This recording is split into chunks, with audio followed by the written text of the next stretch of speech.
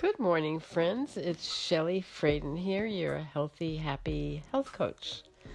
And I'm here to remind you to start your day with a very beautiful ritual so that you have a peaceful attitude for the rest of your day.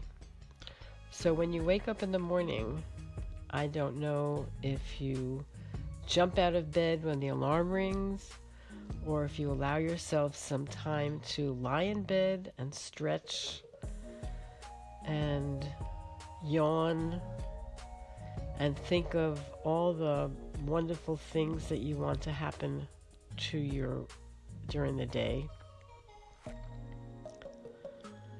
So that's a good idea. You may want to do that, is to allow yourself an extra 15 minutes to lie in bed, stretch, think about how you want your day to go, and think about one thing that makes you very happy.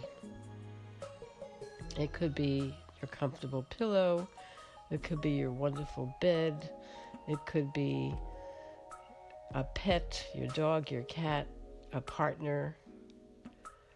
But you want to start your day thinking about something beautiful.